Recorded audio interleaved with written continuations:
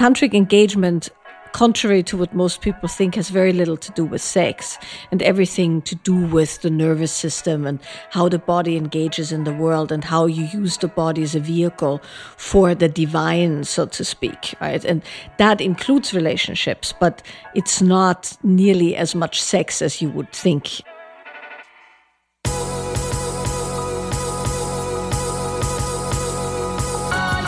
You're listening to the Almost 30 podcast, a lifestyle podcast hosted by Krista Williams and Lindsay Simsick.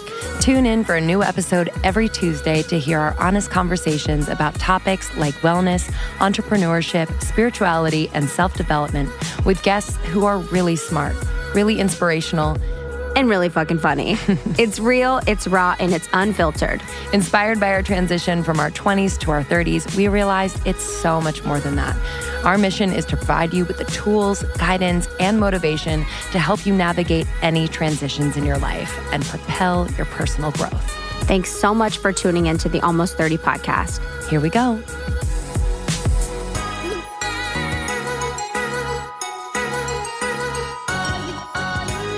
Hello. Hi, everyone. Welcome to the podcast. Welcome to Almost 30 podcast. Sometimes we do a formal intro, sometimes we don't. Sometimes you don't, but today I'm feeling it. Today I'm feeling like telling you guys what this podcast is about. Tell them, sister. Well, Lindsay and I started about 2 years ago on our closet floors. We've really grown the community and the podcast since then. And now we talk about transitions. We really run the gamut of topics. Yeah, we do. It's true. Yeah, it's really true. The community is everything to us. If you haven't joined our secret Facebook group, 8,000 women in there talking every day, supporting each other, all of that. And yeah, we know this is so much more than a podcast. Yeah. And we honor that every day. And we honor everyone in the community. It means so much that you guys are always there for one another and that you guys are all about making this grow, but all about making yourselves grow and supporting, everyone else. It means a lot. Yes. I just Theragunned my whole body. And I need to tell you guys about it. I got a Theragun. They're actually based here right in Santa Monica. They're pretty close. But anyway, I had to go through an hour-long seminar to get to know the Theragun just in case I wanted to pop it in my vagina or something. I was going to say you got Theragun your clit. Literally, they were like, don't put it in your private parts. We were like, I know, it's a jackhammer. Literally. I'm like, I won't. Yeah, don't worry. I'd be sterile. Yeah. Yeah, you would not know what happened to your innards. Ooh, it's intense. It's percussion therapy. So it's really getting below into the deep muscle, layers of the muscle. Is it battery operated? Yeah, you have to it's about 30 minutes of charge. So you charge it. I charge it. Okay. It's an intense battery. You guys, it's an intense little gadget. Just look up Theragun, but I just did my whole body. We need to get the trampoline in here. Got to get the trampoline. Got to get a trampoline in the studio. Done. So we can jump. Yeah. I have one in my car, but I just don't know how to set it up. I'll just hang it on the wall. Yeah. We're not using it. I know. Justin's like, can I hang my bike on the wall? I was like, mm-mm. Nope. Unless it's cute. But it would just get dirty on the wall too. That would annoy me. We're not. It's like a Portland thing. You know what I mean? Literally. Let's put our galoshes on the wall. Mad love to Portland because it's my favorite city, but that's a very Portland thing to do. Just lift your bike up and put it against the wall. Hilarious. Okay, so Jess and I, when we were away this weekend, I found this article. It's one of those things where sometimes I literally read articles online once a year. And I found this and somehow it was so harrowing. It was crazy. It's called The Case of Jane Doe Ponytail. And it's on New York Times, so you guys can search for Jane Doe Ponytail. And I shared it in our secret Facebook group. But basically, it was a story about this woman who came over here from China, and she came to New York, to Flushing and Queens with her husband, her husband was a lot older than her, and he ended up being very sick. And she tried to work a bunch of different jobs in New York, and then basically ended up in the massage industry or prostitution. So she was in Flushing. And in the 40th Street, there's an area in Flushing that has really, really high rates of prostitution.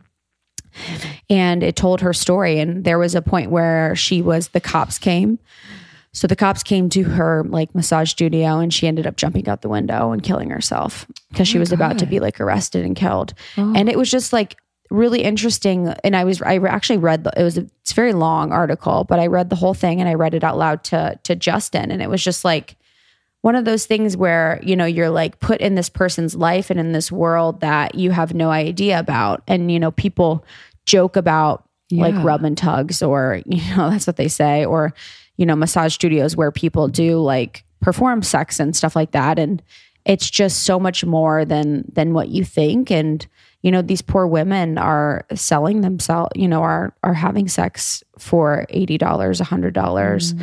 And, you know, of course, this is very different than if you are a sex worker and you are in the industry by choice and you are excited by it. And you know what I mean? It works for you.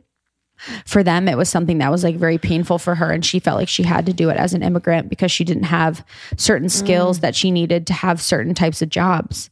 They saved a lot of money and they tried to open up restaurants that failed, you know, and then her husband can't work. And once you're in that, you know, a lot of times, and this is what the article shed light to, it's very hard to get out, you know, and she would be arrested. And this is the thing too, is she would get arrested. And then a lot of the other women there was a lot of women that are there that were like 60 and they were like, you know, I'm too old to be doing this, but like, I don't know, you know, what else to do.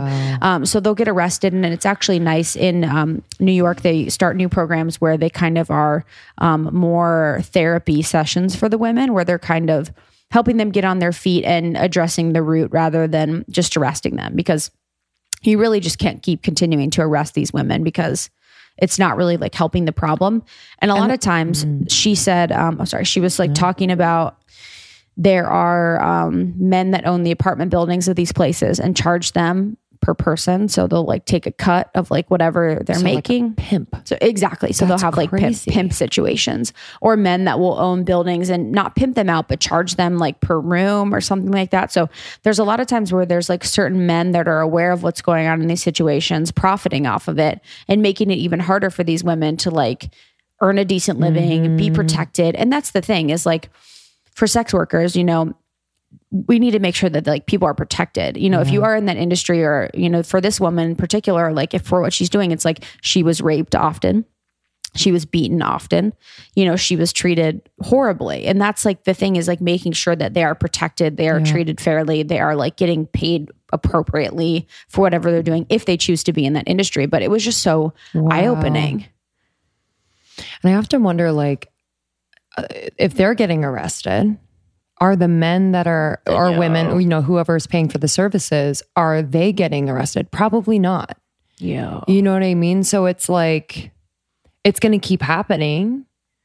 100%. And they should be just as, and you know what? A lot of times there was instances too where policemen would come in and put a gun to her head.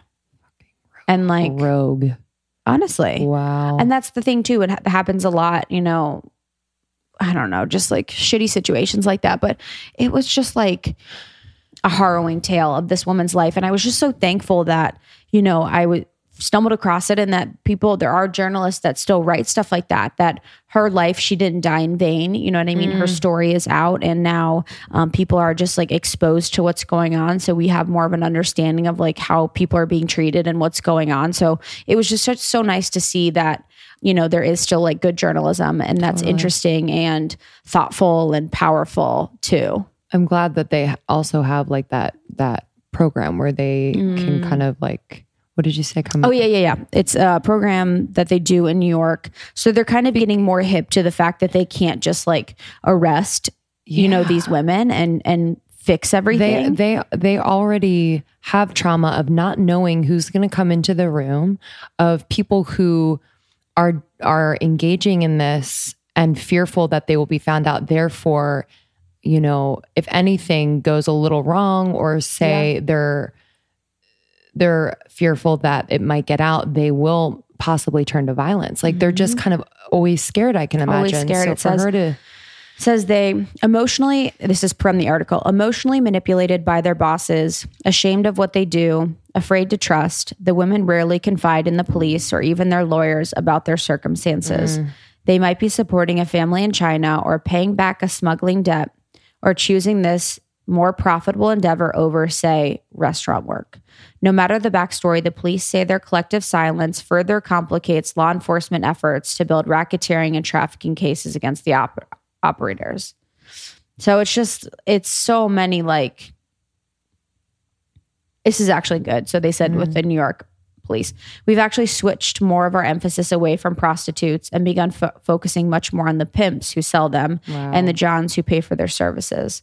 Like all crime, we can't just arrest our way out of this problem. So they're moving to change the mindset, which is good. But I mean, it was crazy too. I was like reading it out loud to Justin, and it was just like, it's really good to just have him hear, that perspective. And totally, because it's not, it might not be in his or maybe just men in general, their daily kind of intake.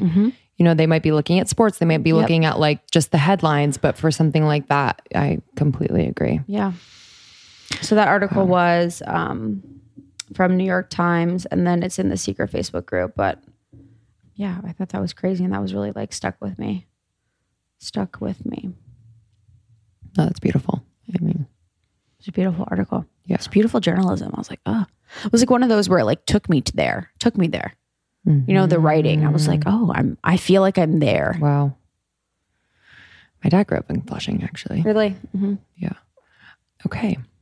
Well, today on the podcast, Michaela Boehm. Sweetheart. Oh, I want to hug her right now. She's a great hugger. She's the best. She was so adorable. She was a delight. And it was nice. It was kind of a refreshing conversation. We haven't talked about relationship, sexuality, in a while. So it was nice to kind of bring that back to the airwaves and kind of reignite that conversation within our community around relationship. Yeah, she's a teacher, speaker, and counselor. She travels all over the world. She taught with David. I'm going to say this wrong. Data. I did it. It's right. That's right. She co-taught with David Data for 13 years. And she's just extensively trained in also multiple forms of like body work and yoga. So that's kind of integrated into her teachings as well. We just had a really deep, beautiful conversation with her. I think you can never go too deep when it comes to unwrapping, programming we have around relationships and intimacy, and really just getting as real and as raw as possible, because that's what it is. Intimacy is real and raw. So like making sure that the conversation around it reflects that. And she does so beautifully. She lives right here in Ojai. Yeah. California. At a beautiful space. And I think it was before we started recording, but she was talking about how her house burnt down. Yeah. She lost everything in the fire. And it was, she lost animals too. Oh my God. Heartbreaking. I know. She lost her animals. She lost everything. And I mean, I can only imagine that happening. It was just, she is a beautiful, dynamic, strong woman, that has something to say. We talked about too, The Wild Woman's Way. So that's her book that is out. And that's about unlocking your potential for pleasure. I love the title. Yeah. I love it. So The Wild Woman's Way is her book. I just bought a necklace with a bull on it, and it means I'm wild. It means she's wild. Untamable. It's a message for any man. It's my way. Anyway. Okay. We hope you enjoyed this episode. If you want to talk about it, turn to our Secret Almost 30 podcast group on Facebook. Everyone's the best, so supportive, funny, honest. People say all the time, they're like, this is my tribe. I found my tribe. I found my community. I found my people. And it's because of the amazing people that listen and the amazing people that connect in the community. Okay. We love you. Thank you again for listening. We'll see you on the other side. See you on the flip. But I've been thinking about claustrophobia and like how I really hate to be in places that have low ceilings. And this is maybe a little conceited, but I'm wondering if it has to do with like my aura and my energetics and like my energetic body, because I honestly, if I'm in a low ceiling place or am I in an enclosed place, I feel so like trapped. That's interesting. And like now, like high ceilings is number one. Like I feel so like much more comfortable in places that have very, very high ceilings. Interesting. And it's very like I notice that in spaces that I'm in, I'm like, I don't feel good in places that have like very low ceilings or feel very low. Yeah. Well, That's my theory. Our nervous system knows exactly what it needs. Yeah. If you just listen to that, it's all fine. Yeah. Yeah. You'd like it in Europe then, because they have these I know. extra high ceilings, which is amazing. Yeah. It's so nice. Everything's like tall and narrow. So from transitioning from living in West Hollywood to Ojai, what has that felt like for your nervous system and like physically for It was you? amazing, right? It was, I could feel, because in the beginning I would still commute, right? Because I had an office on the corner of Beverly and Crescent Heights, like in the middle of everything. Wow. And so I'd commute in on Tuesday morning and then out on Thursday night.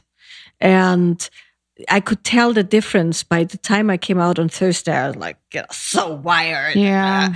And then by Saturday, I was totally calmed down and relaxed. I could feel my body and everything was fine. And then by Monday afternoon, right, I would start tensing up because I had to go back in there and drive and stuff like that. So in a very short period of time, it was just, I couldn't do it anymore. So, Yeah. I'd do just a day. And then it was like, nah, I'm not going to do this anymore. Yeah. Just put everything on Skype and that was that. Yeah. I know, Did I you have think any about that anxiety too. about kind of like not being or like in the mix, like in a busy I place? definitely did, because when you live in West Hollywood, as long as I did, I lived there for like 17 years or so. wow. And, I arrived in LA when I was 26 or 27 and I had to go back to school. It's a long story, but I worked at Fred Siegel on Melrose. Oh, cool. So, As you like do. it was all hip and cool and everybody knew everybody and, you'd go out every evening. And so that's kind of was my West Hollywood experience. By the time I left, I was in my late 30s and was married. So it wasn't quite the same thing. But, you'd constantly see all the new stuff and the way the people were dressed and the new restaurants and, all of the stuff that we kind of take for granted living in LA. And that was all gone. Like, because back then Ojai now is kind of a hipster paradise, but back then it wasn't. There were like 4 restaurants in town. Really? We still don't have an Indian restaurant, and I love Indian food. I do too. You should open Who's one. the one Right, celebrity because I have that so much free time. I know, so much free time, Michaela. But so it was really strange. Now I can't imagine living there anymore. Wow. Yeah. I can't feel imagine the living same in West way. Hollywood either. Yeah. I feel the same way about New York. We used to live in New York, and Yeah. I'll go back and visit, and because I know that I'm able to leave, I'm okay with being there, but I can't imagine myself living there And New anymore. York's like LA on steroids. Right? Yeah. It's so. I do wonder if, like, I sometimes think I'm like, if I lived in Ojai or I lived in like South Dakota or something like that, I'm like, I wonder if I could get more done, because I do wonder if some of my energy is drained without me knowing it. Yeah, I know what just you from living in the city. And when you're driving, you have your energy drained in traffic, or when you're around cars or sounds or Definitely. light pollution. Definitely. Yeah. You definitely have your energy drained. And even if you don't have your energy drained, you get numb, right? And that numbing just over time, you just can't feel that much anymore.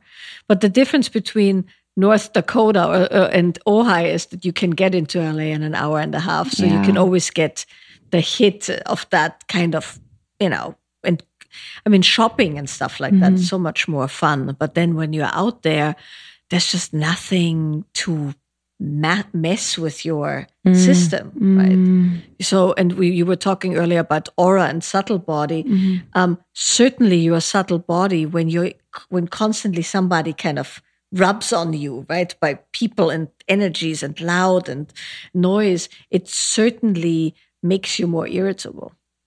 You have to work harder to relax, I think. 100%. Yeah, I want to talk about kind of the nervous system and how we like our relationship with ourselves and with other people and kind of how that intertwines. Could you first introduce yourself to our, I know we jump right in, but I figured just to kind of close the loop, who you are and how you started this work and why you are so passionate about it.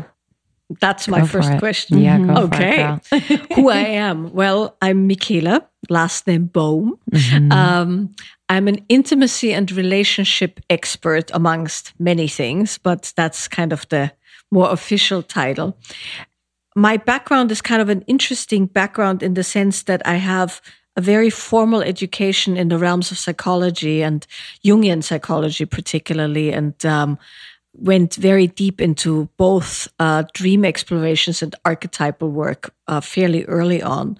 And at the same time, I had the incredible fortune of meeting people, amongst them the woman who I call my teacher, who gave me an education in the realms of embodiment and tantric engagement. And tantric engagement, contrary to what most people think, has very little to do with sex and everything to do with the nervous system and how the body engages in the world and how you use the body as a vehicle for the divine, so to speak, right? And that includes relationships, but it's not nearly as much sex as you would think when you listen to, neo-tantric stuff.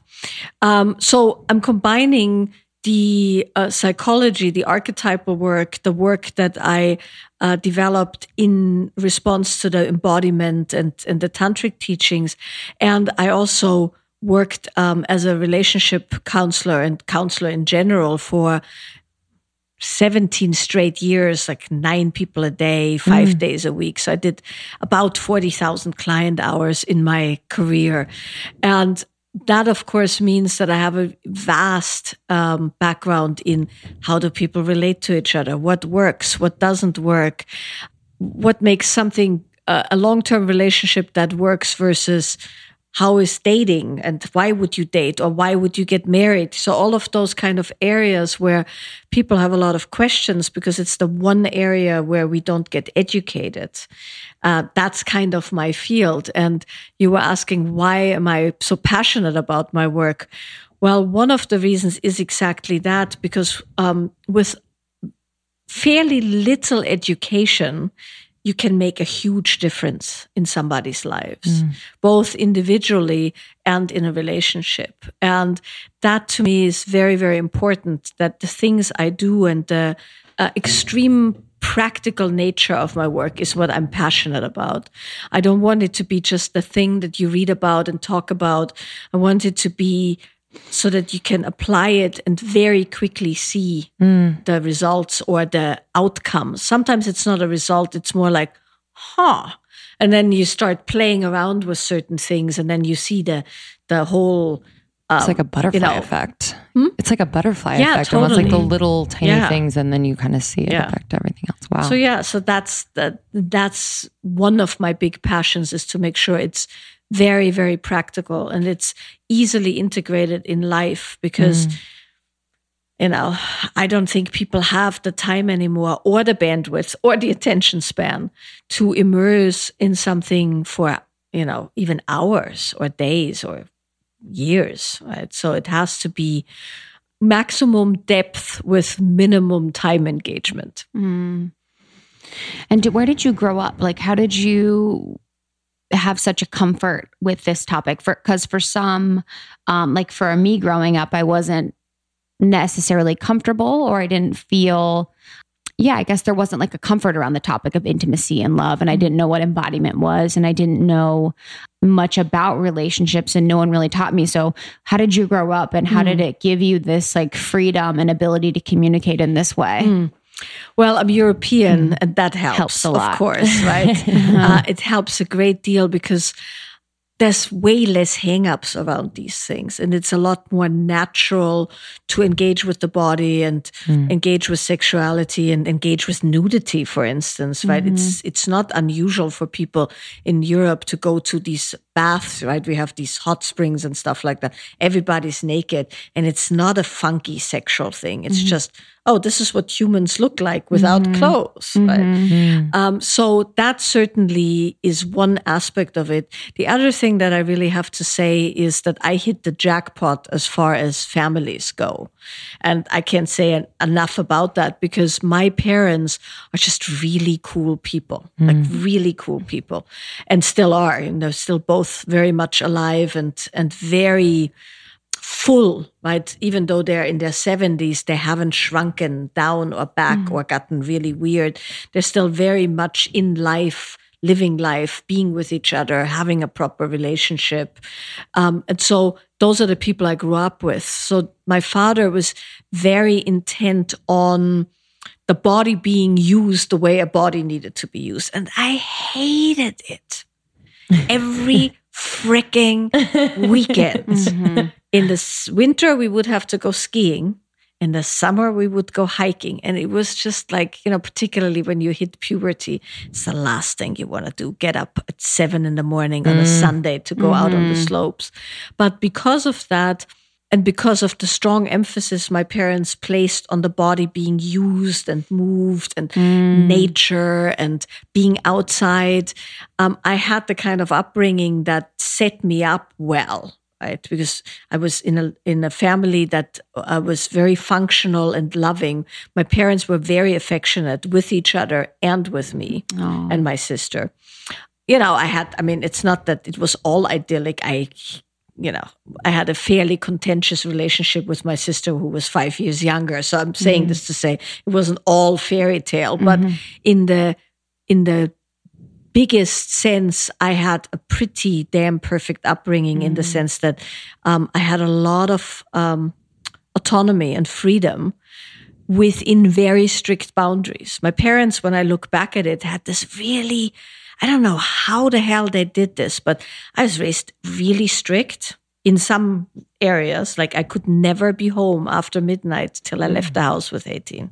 I had to be home by 10 till I was 17.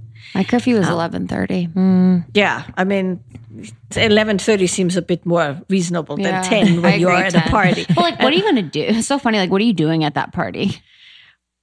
Well, that's yes. Exactly. But that's not the point when you're 16. Yeah, exactly. Right? But like I was never allowed to sleep over outside the house. That's interesting. My God, my parents could not wait to get rid of me. My dad was like, "What's the point?" I was like, "Because the whole thing is the point, the whole experience." And he's like, "You're going to be tired. You're going to be in a mood tomorrow." Blah blah blah blah blah. Yeah. Like, and I was like bizarre. Okay, but I wanted you so bad. Yeah.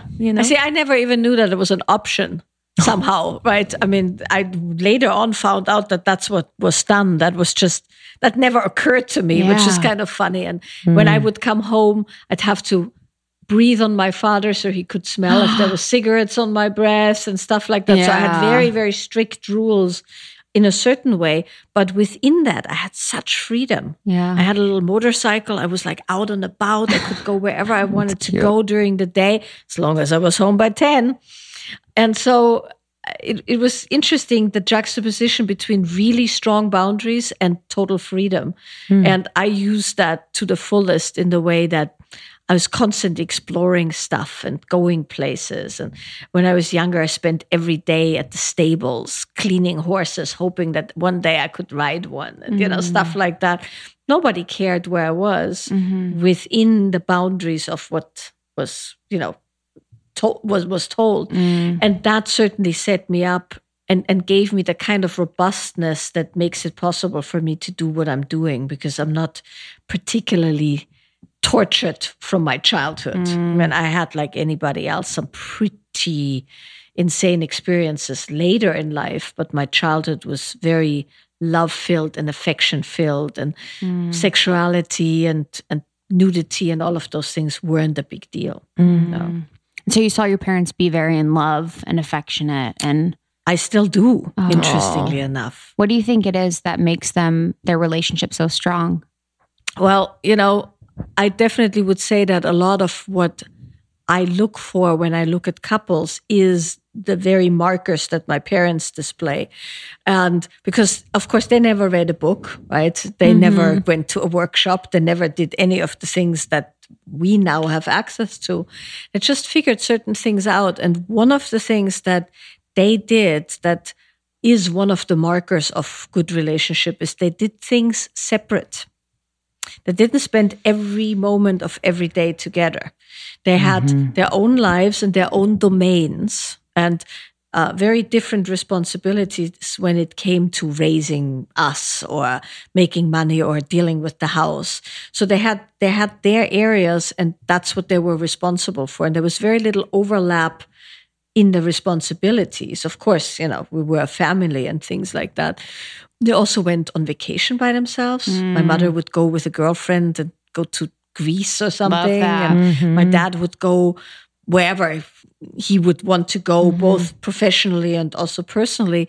So then they would come together, and then they actually were full human beings who would relate to each other, not as just mom and pop, but as two humans who had something to offer to each other. They still do this. My dad still goes out by himself on Tuesday evenings, and my mother has things she does, and they have very individual personas. And when those two come together, they are still a spark. They're still very loving and affectionate. And I was just home in June, and I walked into the kitchen, and my parents were kissing.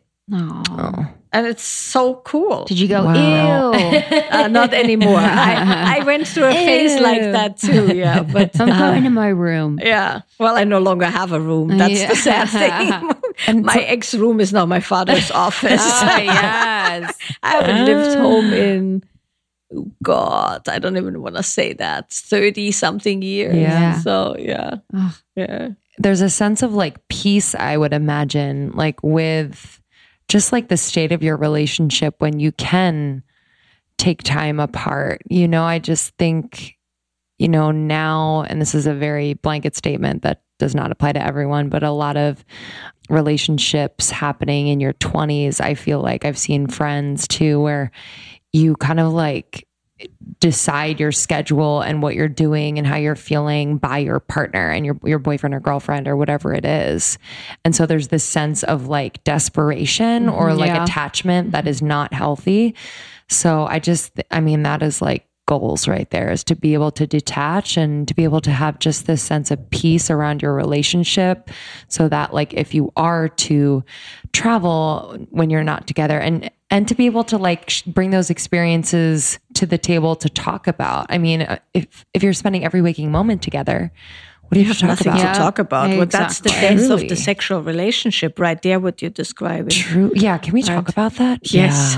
Yeah. Yes. Because so often I feel like there's this thing that happens when people get married, or they're in relationship, they're dating, and it's like hot and heavy and amazing. And then they get married and it's still kind of new and amazing. And then like a lot of people talk about, I'm not married, but like we're at plateaus. Yeah. And then, you know, after kids, it's all downhill, or after this, it's all downhill. Yeah.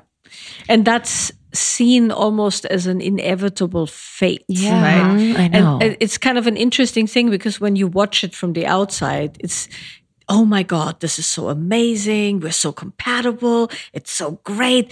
This will never happen to us, right? And then I always love that when people who just got together run relationship seminars telling everybody else, you know, how to have a relationship 6 months into their relationship. And it's like, oh, you wait, you know, and all the things you say you're never going to do, you start doing. And the reason for that, and this is, I've said this many times in interviews, and I actually wrote about it in detail because it's so important. When you understand it, it totally takes kind of a pin out of that hamster wheel of inevitability, which is that what makes a relationship good is the very thing that kills your sex life. And that it's a total mindfuck. But when you know what that is, then you can deal with it. So relationship is based on sameness. And what that means is that the more you have in common with somebody, the better your relationship. This is not only true for intimate relationship, right? You two are friends. The more you have in common, the better you communicate, the more your preferences align, the more people you know together, the more harmonious the interaction will be. And this is also true for intimate relationship. So you meet someone and you don't know them. And because you don't know them, you are interested in finding, you know, and syncing up, because there's a spark there. And that syncing up happens over time. And, you know, one of the, of course, most delicious parts of being in a new relationship are these long talks, you know, talk all night, have sex talk, right? You spend whole weekends in bed telling the stories of your, you know, misspent youth or whatever. And it's just so good and it's so magical. And what it is you have the spark that comes from opposites attract, because you're strangers essentially. So you have this strong sexual engagement and you're building the relationship. So you find the sameness. You both find out you love oysters or something like that, right? And it's like, oh my God, I went to this movie premiere, the same place you went, right? And it's like you suddenly discover all the sameness. And that's what makes a relationship work.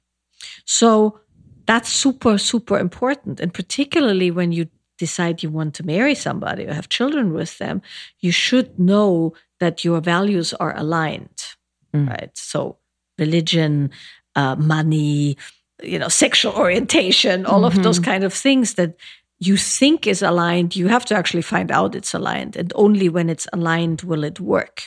Otherwise, you're in constant strife.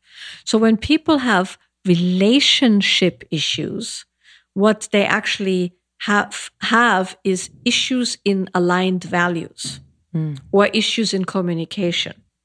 So if you can't agree on money, or you can't agree if your children are being baptized or not, or if you, can never talk with each other without it blowing up, those are relationship issues. They're issues of not enough sameness, right? And so that's when you understand that, then you have to understand that in order to have a functioning long-term relationship, if that's what you choose, you have to find somebody with whom you can align as fully as possible. However, here comes the horrible part. As you align as fully as possible, you become more and more of the same. And the more you become the same, the less that opposite attract. We call it the erotic friction in the work I do, because that says it all, right? There's friction. The friction rubs, it makes it hot. The hotness is the sexual hotness, but the friction is the disagreement. And so I'm sure you know people like that. I know people like that. They have crazy hot sex, but they constantly fight. Their crazy hot sex is usually makeup sex, right? They can't agree on anything. It's horribly contentious, but they have great sex because they're so far apart. As you come closer and closer and closer and closer together, there's less and less and less of a spark, less and less of that. They call it polarity sometimes, the two poles that create the arc, right? We call it erotic friction, but it's pretty much the same. There's a few details that are different. And what that means is that at some point, when you've dated for a while, now you're moving in, right? Now you're in one apartment and your belongings mixed together. And that means, of course, that only the things that you both like make it into the apartment. So there's more sameness. Now you sleep in the same bed all the time, unless you have palatial digs. But, most people want to sleep in the same bed. Then you have common friends. So now you go out together. And lots of people then start a business together or, do something. They have the same sport or the same activity or the same charity or whatever it is. So suddenly you're always together, right? There's no more space for that eruption, that flare. And then one fine day, you find yourself on the sofa in your sweatpants with your favorite snack, watching your favorite TV show, and you're holding hands, and it's really nice, and nobody wants to have sex. And that's the moment a lot of people go, oh shit, the relationship is in trouble. But as a matter of fact, the relationship is good. But it's fine. It's the sexual or erotic tension, the sexual attraction that's in trouble. And the good news, though, is that that's much easier to fix than aligning oneself with a relationship. And when you also look at how much time you spend living with somebody versus how much time you spend having sex with somebody, you have to kind of see this all in perspective. And so my job essentially is to teach people, one of my jobs is to teach people how to create that spark at will, which you can, because it's just principles. It's like physics. Teach us. Yeah. Yeah. Well, how would people get started today if they're sitting on the couch and they're like, oh my God, like I was once like madly in love with this or feeling the spark with this person. And now it's been a couple years or a decade. And what do we do? What's like something they could do today? In the book, there's one headline that says, stop touching. Exclamation mark, right? Yeah. Because in the book I write in detail about that because it's such a heavy issue for most people, right? So one of the things that you do is you separate out, right? You spend time apart. Yes. right? Very, very important. One of the things that really kills a relationship is if you have stop having separate friends and separate activities. Yeah. You do everything together. And there is something that I want to say a little bit later about people feeling the need to orient themselves so completely after their partner. We'll talk about that. But if somebody says they want to work on this, the first thing you do is you create space. And then in that space, you fill yourself up with new things, right? So you go places or you do things. And even if it's just reading a book or watching something that the other person hasn't watched, so that when you come back together, there's a sense of a slight newness, because it really is about being different, right? And there's more to it. But if somebody wants to get started, the one thing to do that immediately makes a difference is if you stop touching randomly just because that's the thing to do.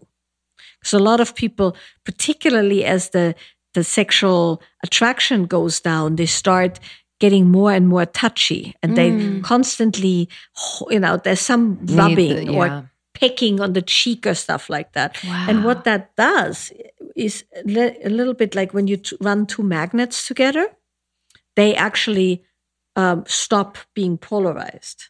And it's literally like that. If you constantly touch in an unconscious way, it's different when you say, hey, let's sit on the sofa and cuddle. That's different, right? But if you just rub and touch and kiss without really meaning it, you're training the nervous system to become essentially numb to that touch.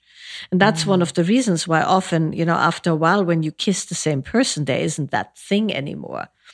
Right? But you can regain that thing, for instance, if you stop kissing and touching for a day or two consciously and go, okay, we're not going to do that. And then you do it consciously, it reloads as if it was totally fresh because you're not so desensitized. So that's number one, stop touching. Number two, spend some time apart. One of the worst suggestions to give somebody who is no longer having the spark is spend more time together. Go for an intimate dinner. You're already doing too much. The thing is, spend some time apart, go other places, come back with fresh input, then come together properly, right? So those are some of the quick and easy things to do. It's so interesting. Like, even just thinking about it, like, I'm not in a relationship right now, but when I would have so much anxiety about like thinking about the next time that I could be with that person so that like they would still like me or wouldn't, or you know what I mean? Like, just, yes, it's like that touch thing where I'm like, yes, okay, so like you're around me, you're touching me, I'm great and you want to be with me. Yes. And yeah, it'll be interesting to like exercise that in my next relationship because we are so busy right now. And so the space is created in that way, but also to intentionally create the space. Like, yes, you go there, I'm going to go here for a week, like that. Well, one of the nice things about getting a bit older, and I know your podcast is about that, reaching that certain point, right, in life, the first of many milestones, which is 30, right? And then comes 40, and then God comes 50, just insane in itself. One of the nice things about that is as you get a little bit older, and particularly, like you're saying, now you're busy, but you're also kind of discovering your worth. Exactly. And that makes a huge difference because the kind of guy who you have to worry about that between your date on Monday and your date on Thursday, he goes off you, is not the guy you want to be in relationship with. Exactly. Right? It's just not good. And one of the other things, of course, is that nobody likes a needy woman or a needy guy for that matter. And when you have that feeling that something horrible could happen, that neediness, of course, repels the other person. Because one of the things with the poles is that if you have two north together, they repel each other, right? You have two south together, they repel each other. You have to have a north and a south, so for the magnet to do its thing. And when somebody is needy, that's kind of it pushes the other pole away. Unless you're both so needy that you forever stick together and form some crazy codependent thing. But usually the way it goes is push-pull, right? And when you are busy and when you actually know your worth, you're more apt to be with a man who actually finds that really interesting and finds you really interesting. And, without playing games, not always being available is a really good thing. It's not one of those, oh no, I'm not available. And then you sit at home and chew your paws off because, you stare at the phone and you hope he texts, but he doesn't. It's not that, but it's the genuine having a life. Yeah. That makes you interesting and sexually interesting as well. Yeah, that's just so stressful. Like when you're in a relationship and like they're like touching you and cuddling you and you're like, cool. And then the next second you're like sitting on the couch and they're not, and you're like, oh man. Yes. So stressful. It's bizarre. It's funny about the touching thing because my boyfriend and I, we touch 24/7. Like if we're together, we're touching and playing. So there is like, I could imagine like a desensitization to Over each time, other. yes. Yeah. Because we're like enmeshed in that way. So I think that's really interesting. Yeah. I love that.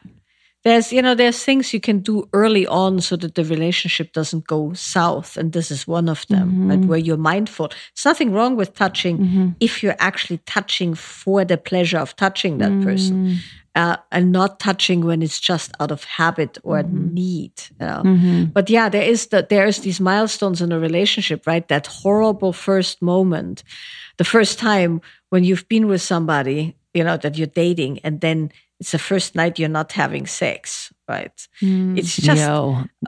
like a scene in a movie. Yeah. It is that dramatic. It's that dramatic. It is. Yeah, you're like, it's like, I'm disgusting. It's hard to imagine that should be so, but it's, and a lot of men can't understand that, of course, because they're just at a point where they're comfortable enough with you that they don't feel like they need to perform against their bodily needs or something like that, right? But to a woman, it's the end of the world. It really is in a certain, I'm exaggerating, but it's funny because like we're totally, I'm speaking for myself, I'm totally fine if we don't, but then I start thinking, oh, does he think that I don't want to? And then and like the insecurities come up. Or what happened and why, and and it's all about the insecurities.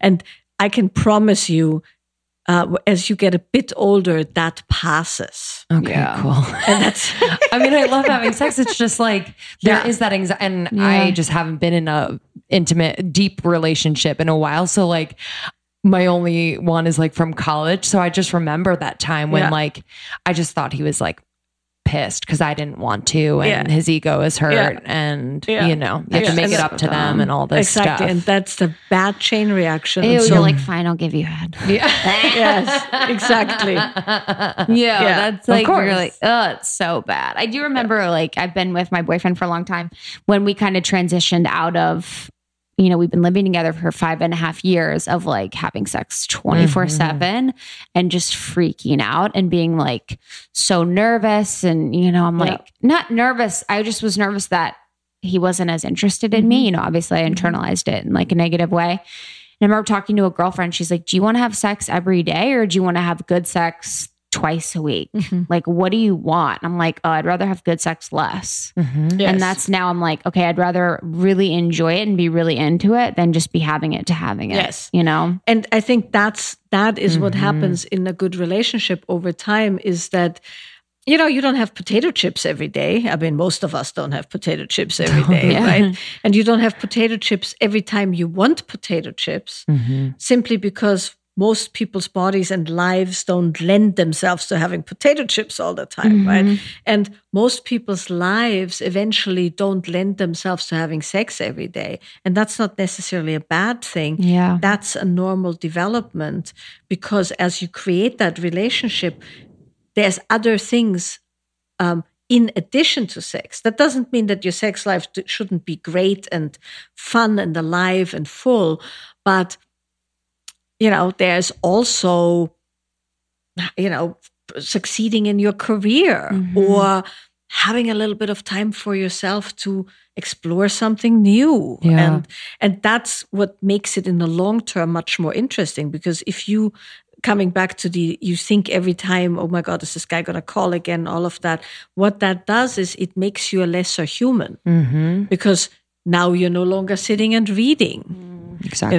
Now you no longer go to the yoga class because he could have time suddenly, right?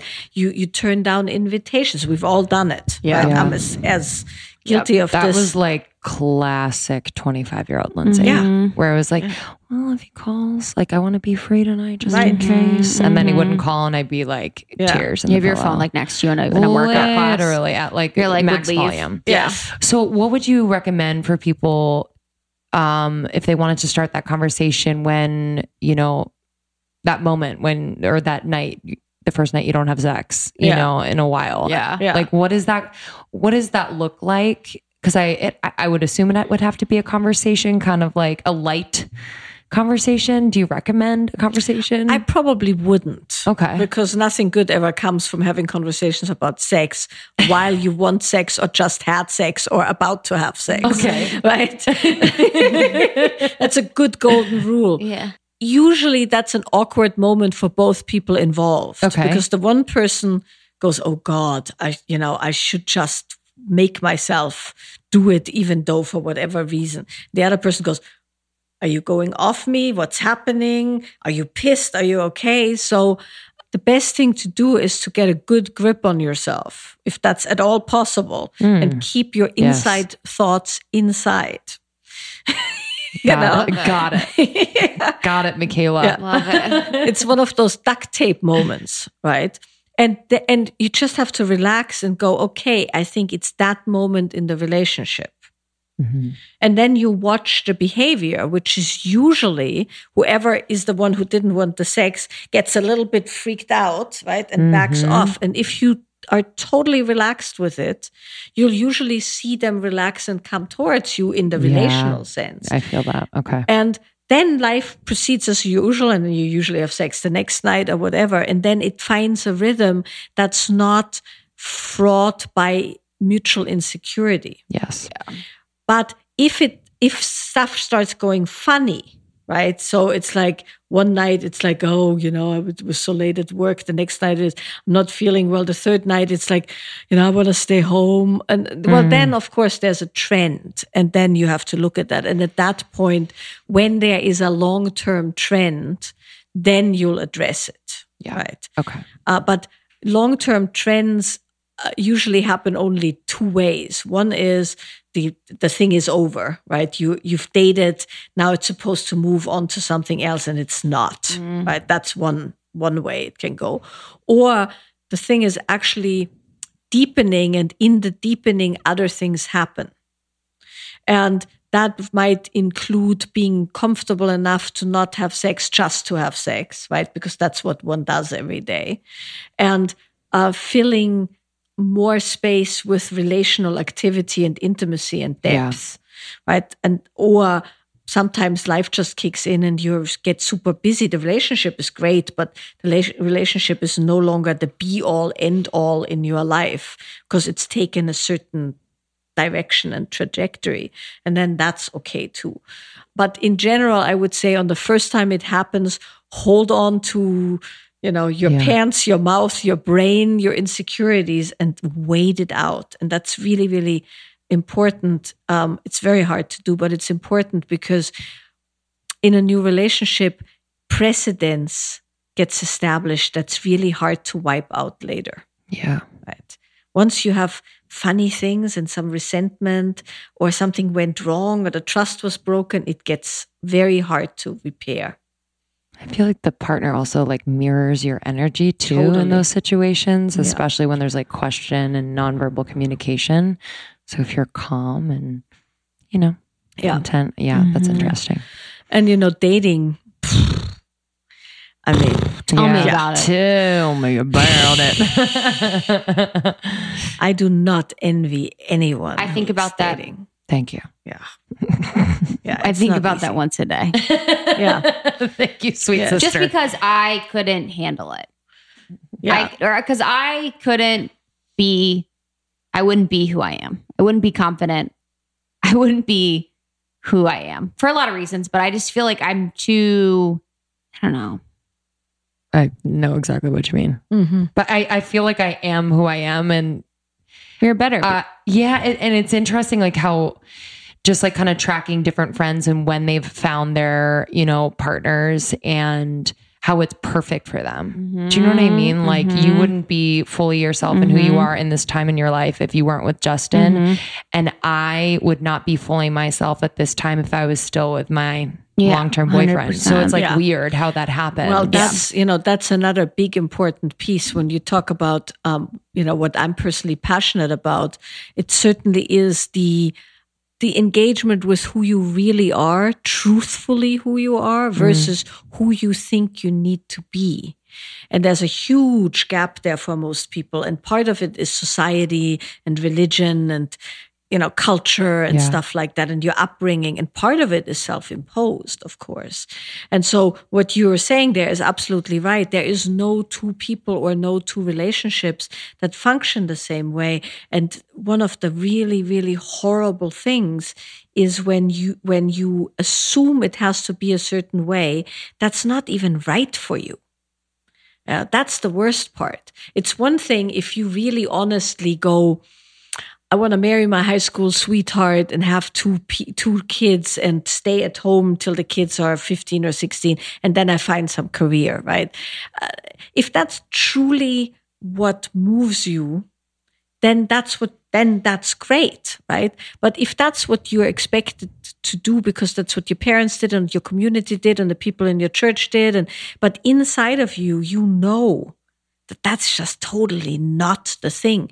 You're going to find yourself in a really tough position because you're going to conform to something that's not true, and it makes everybody very unhappy and can cause huge pain and trouble for everyone involved. And so finding out what's actually right for you is really the most important thing before you enter a relationship. Yeah. Because then you can also, like you were saying, now you haven't had a relationship in a while and you are busy.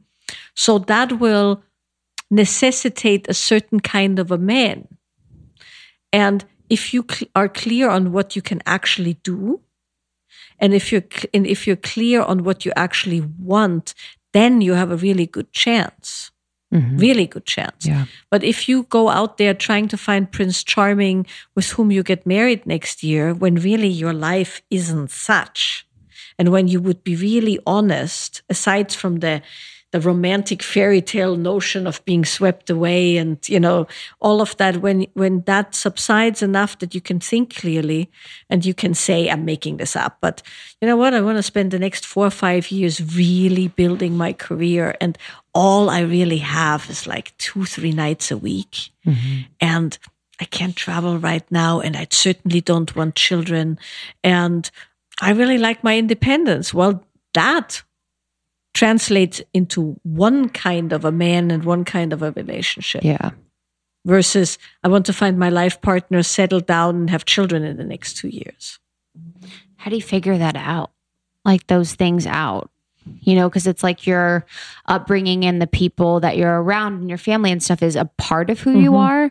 So how do you step aside from that and understand what is part of who you are today and what is just a conditioning?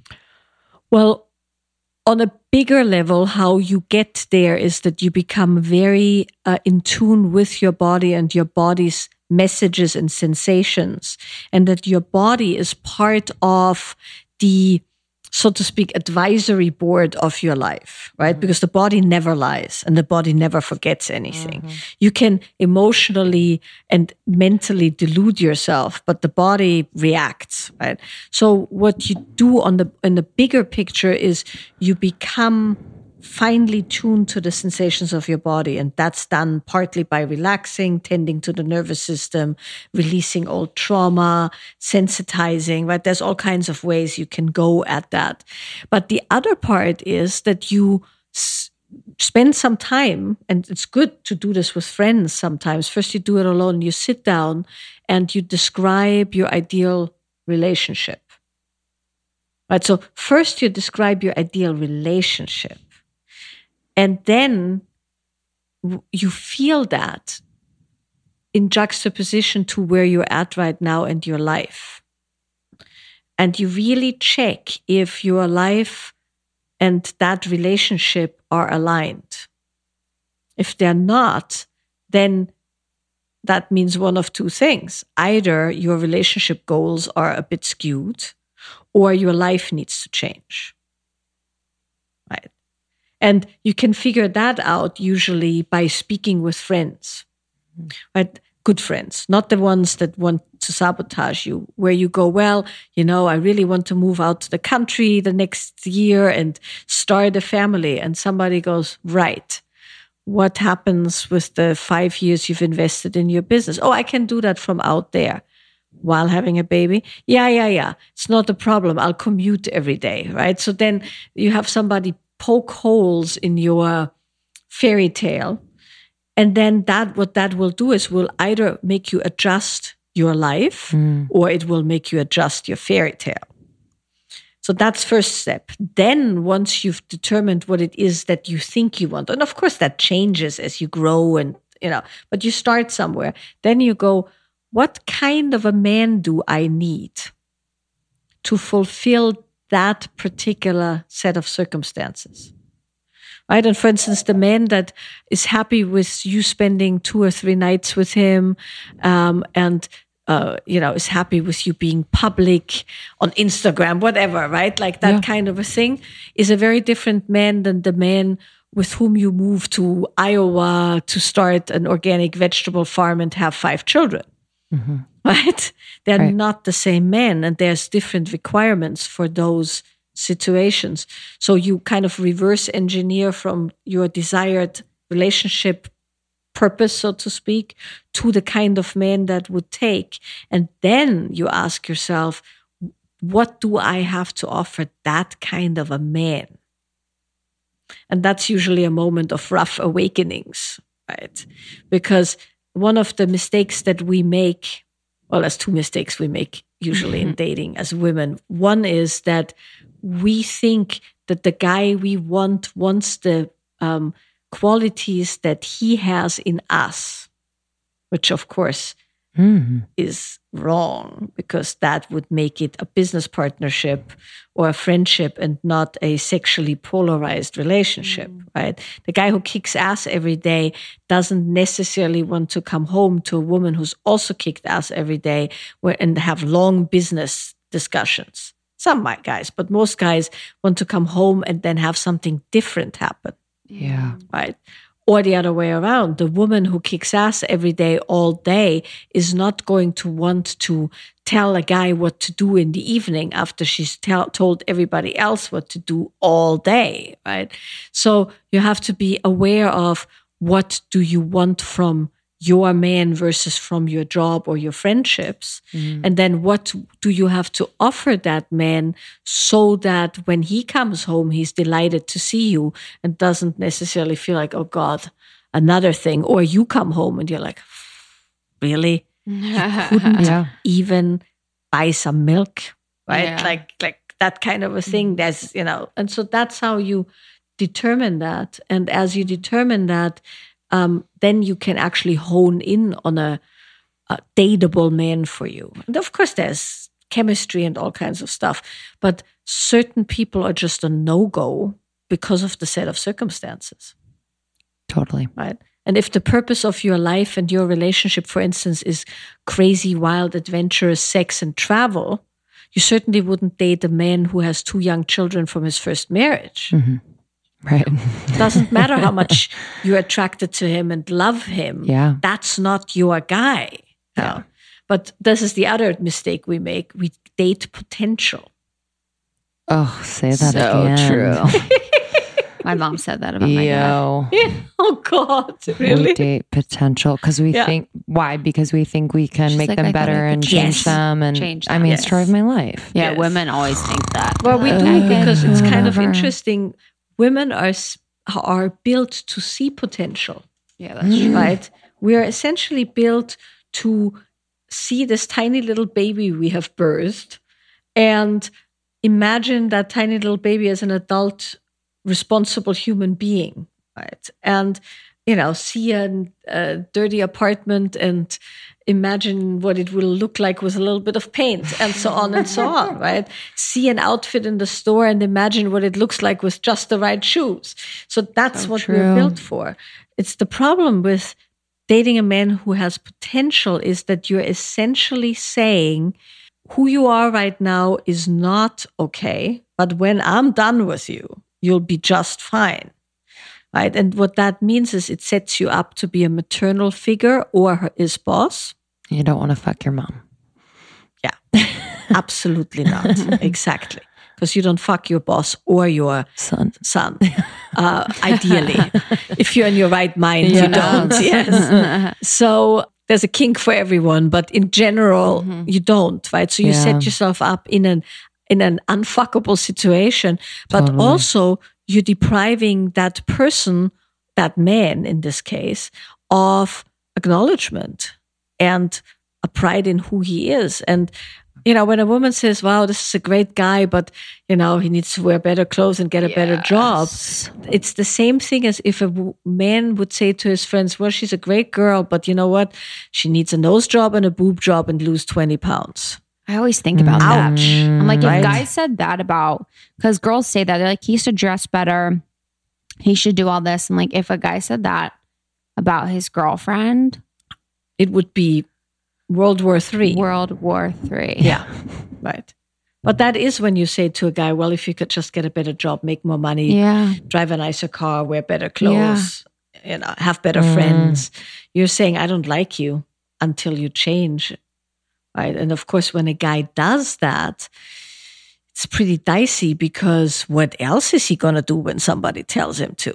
Right? You can trust a guy like that on the other end. You want him to do the things you want him to do, but when he does them, it's so unattractive, right? Because he's just, okay. Right. Yeah. How about this shirt? Yeah. Yeah. Yikes. Yeah. I feel Yeah. Can we dig into the relationship with your own pleasure and how that translates in relationship with another person in terms of pleasure and why that's important and how we go about doing that? Oh, that's such a good topic. I know, it's a big one. So, women are built for pleasure, right? Uniquely built for pleasure. And when you look at women's orgasms versus men's orgasms, for instance, right? Which one feels better? Well, I'm not a man, so it's hard to tell. But reportedly, we have many different areas in the body that can light up with massive pleasure. We have many different spots in our genitals that can light up with massive pleasure. While with men, it's a fairly localized thing until they learn how to spread the sensation around, which men can. And then men report equally full-bodied pleasure. But in general, for survival, so to speak, women have to have a lot of energy in their lower body because you have to conceive, you have to ovulate, right? Then you have to conceive, then you have to maintain a pregnancy, then you have to give birth, then you have to feed the baby from your own body. All the while you have to keep track of where the baby is, and all of these kind of things require that our entire body is involved and not just the head. And so we are built to have a lot of energy and a lot of pleasure and a lot of aliveness in the lower parts of our body. And a lot of blood can go there and, sensation can arise. But because we live the kind of life we live, right? The three of us, we're sitting here in chairs, right? After I've driven for 2 hours and, you've been on the computer most likely and, so on and so on. All our energy pools up here where it's needed in the head, neck, and shoulders. And that energy is pulled away from the areas of the body that have pleasure and aliveness. So for most people, their body isn't that accessible to them other than they have a moment of turn on or something hurts. The body is kind of just there while the head and mind does what it does. And that is a problem because, for many reasons. For one, it's not fun. Another aspect is you are not using a vast amount of your available potential and capacity. And you are devoid of the sensations that actually allow you to, let's say, regulate your eating naturally, give you a good, strong sex drive, give you intuition, give you creativity. All of that sits down there, so to speak. Yeah. And if that's not available to you because you can't feel it, it might as well not be there. So that's why pleasure is so important. Pleasure is what drives creativity, also is what drives money, interestingly enough, right? In an interesting way, creativity, money, sexuality are all the same thing. And if that area is not very alive, you're not actually using the force that's in your body for fucking eating, making money, or, whatever is down there. And so reconnecting with pleasure in the body is very, very high on my list of priorities after a day of work or, after an intense teaching run, because it's completely okay and normal for it to go, because it's actually not useful. When you have a day of emails, right, or right now, as we're sitting here focusing on something specific, too much pleasure isn't practical. But it's just not, right? If I drive down the 405, I don't need to have orgasms. Right. That's where I get my best. What about those people that have orgasms constantly? Yeah, that disease. Yes. Poor thing. Yes. Yeah, it definitely debilitates you. But I know that's what not you to say mean. that you couldn't have pleasurable sensations while you are driving. You can, but it's not necessarily the best use of energy distribution. Right. Problem with that is that which you do the most is your prevailing pattern. And so if you spend every day, all day doing, writing emails, driving, telling people what to do, that's the muscle you're developing. It's actually my life. Yeah. Well, like, yeah. Crystal? Yes. Yeah. So you have this, you do biceps curls with just one arm. So you have this one really, really big arm, right? And the other one is all atrophied. And that's a little bit like that. We have the strong get shit done muscle and this weak pleasure muscle. And so we always have the pleasure available. The muscle around it isn't that trained, right? Yeah. And so you can train the pleasure muscle.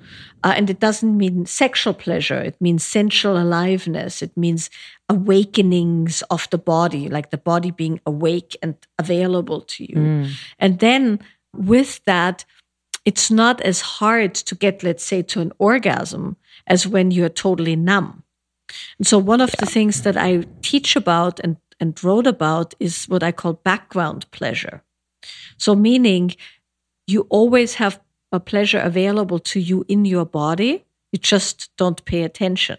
So right now, if you kind of rub your garment on your shoulder, let's say, or something like that, or move your hair so that it touches the neck, you can immediately feel pleasure. Nobody did anything to you. You didn't have external stimulus. Right.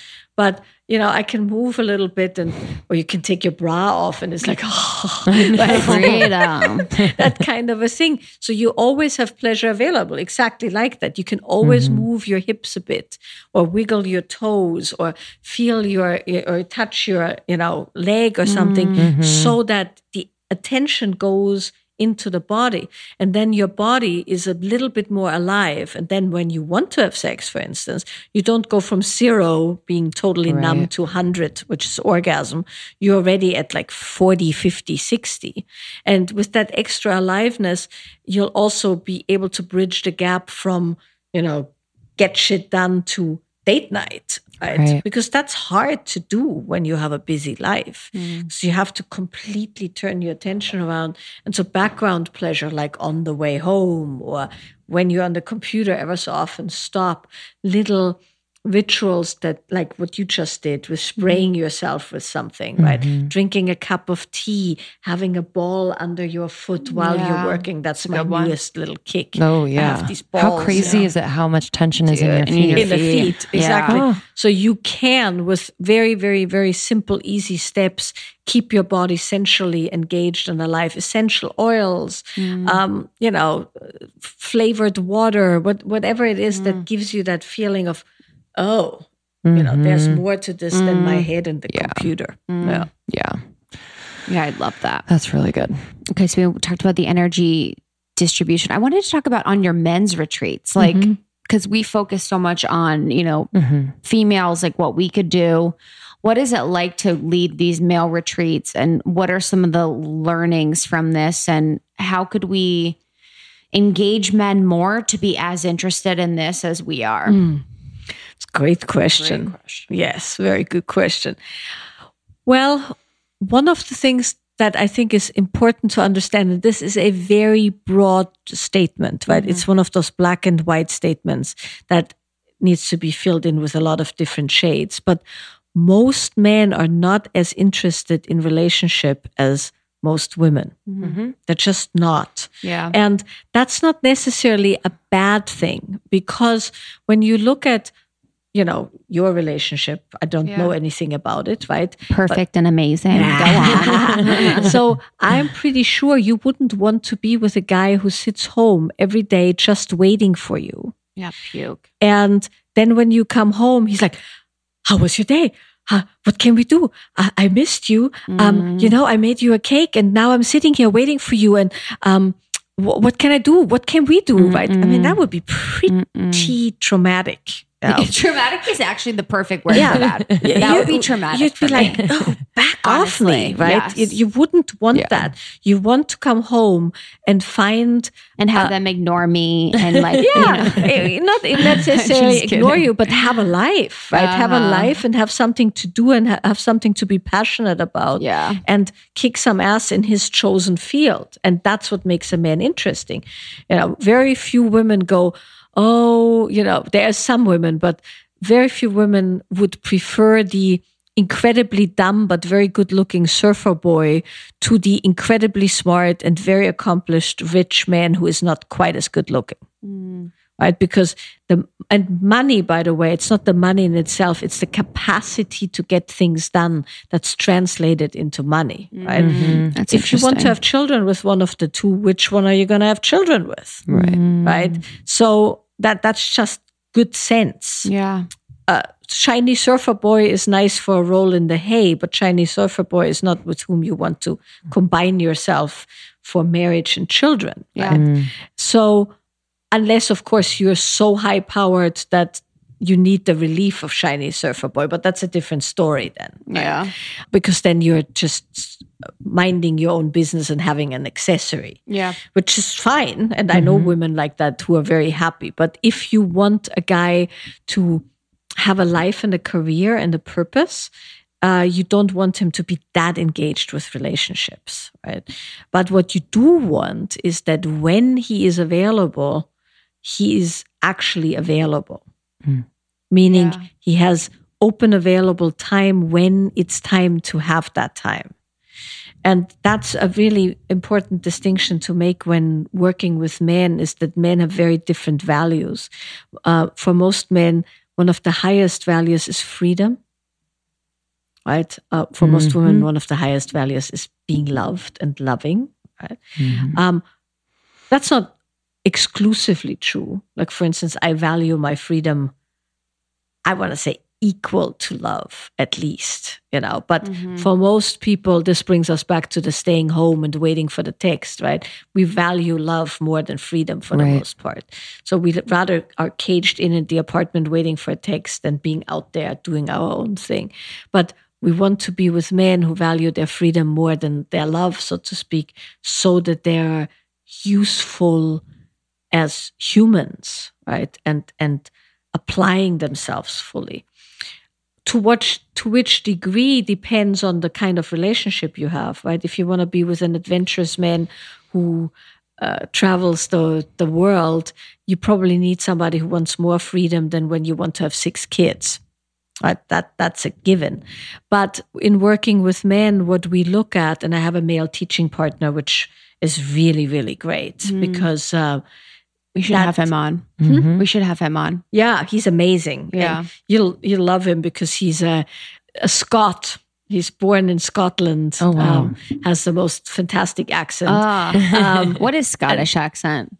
Well, he doesn't Lindsay? sound Scottish anymore because he's lived in England for a long time, but he has got this nice English accent. But that's not his first prevailing feature, but that's very fun to speak with in a podcast. He's got this big red beard and gigantic curly hair. He looks very Viking. Done. What makes him interesting and why I love teaching with him and traveling with him, is my business partner, is that he is very much a man's man, right? Meaning he started martial arts when he was 3, engaged in meditation starting at that time, was on the Scottish national fencing team, was a musician, a very, very well paid, very, very good session guitarist, has worked with men for 10 years on the areas of dating and relationship and sexuality. So he's super well-rounded and he's a freak about meditation. And so he is someone who can work with men in the domain of freedom, because it's certainly his highest value. But he also knows a lot about women and is very well-versed in the relational aspect with women, that he can help men with that. And so when we teach men's retreats, he will work with men on creating kind of integrity in their body, where they're uncompromising but not assholes, right? Meaning they're free to make choices and then commit to those choices fully, versus wanting something but not wanting to say it and getting shifty in relationship. And you know those guys, right? They say one thing and they mean another, and they don't have their sexual stuff worked out. So you always have to worry if they're cheating or doing weird stuff. So there's a way to work with men to empower them so that they're, so to speak, naturally in integrity. And that's done with a combination of moving the body, stilling the mind. So meditation is a huge aspect. It's not so much for my women's work, but for the men, we work a lot with meditation as kind of an entry into dealing with impulse control, dealing with strong emotions, dealing with weird, kinks and stuff that are unresolved. And so men's retreats look very, very different. Wow. It could be they sit for 3-4 hours and say not a word. Wow. They're in nature. They make fires. They engage with nature in some way. They do movement, right, and stuff like that. So my job in the men's retreats is to provide the perspective of a woman and to talk about the things that we as women want and how certain things are perceived, which most men are fairly blind to, because how would they know? And then Steve's job is to actually work with the body and the mind and the attention and provide the actual instruction also in the sexual areas, so that men are free to choose, not from some weird contraction and kink, but from a place of being free. Because that's what you kind of want in a guy, that he comes to you freely, and not because you were really good at manipulating him. So true. Yeah. I'd love, before we wrap up, to talk about your book, Wild Woman's Way. That's so good. It's such a good It's such a good title. Great Did title. you know? Thank you. You're a wild woman. I'm certainly a wild woman. I love you. And not in the sense that I'm crazy or, fangs and stuff. That's part of it. I can go pretty, but the wild woman is really an archetype that means you're connected to your nature, right? And that means knowing who you are. And that's when I'm just about to start teaching this weekend, right? What we do is we figure out how does each woman express. It's very different for each woman. It's not a cookie cutter goddess thing. It's like who am I and how do I want to be in the world? What are my gifts in the world? How do I connect with who I really am and bring that forth, versus bending myself in a pretzel to be something for somebody else? And so the wild woman is the archetype that has both the incredible wildness of nature moving through you, right? Life moving through your body.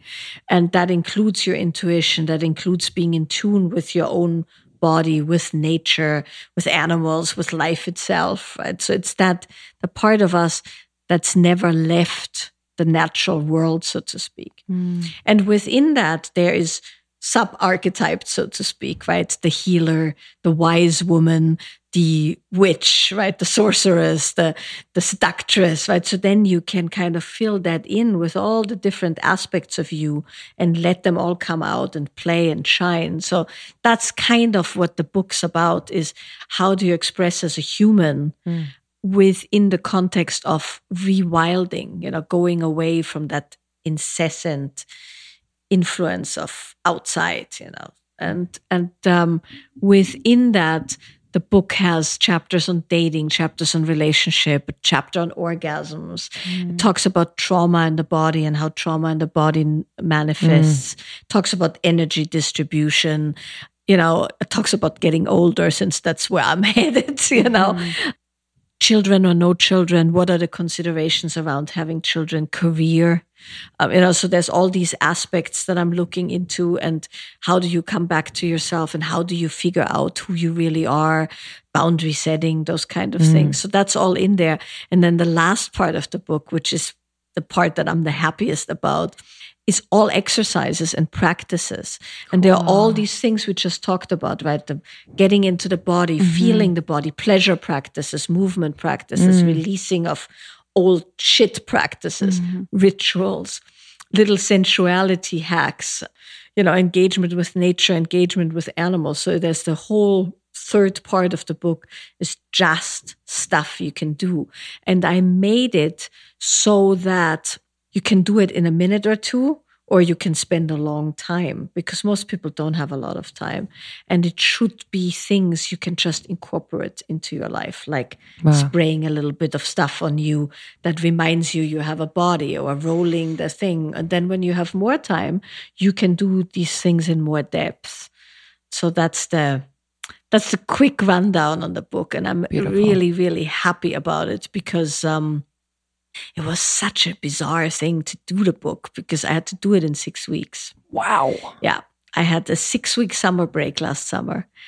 7 weeks to be exact, but the first week was one of these crazy humorous things. I rented a cabin in Holland at what I thought was the beach.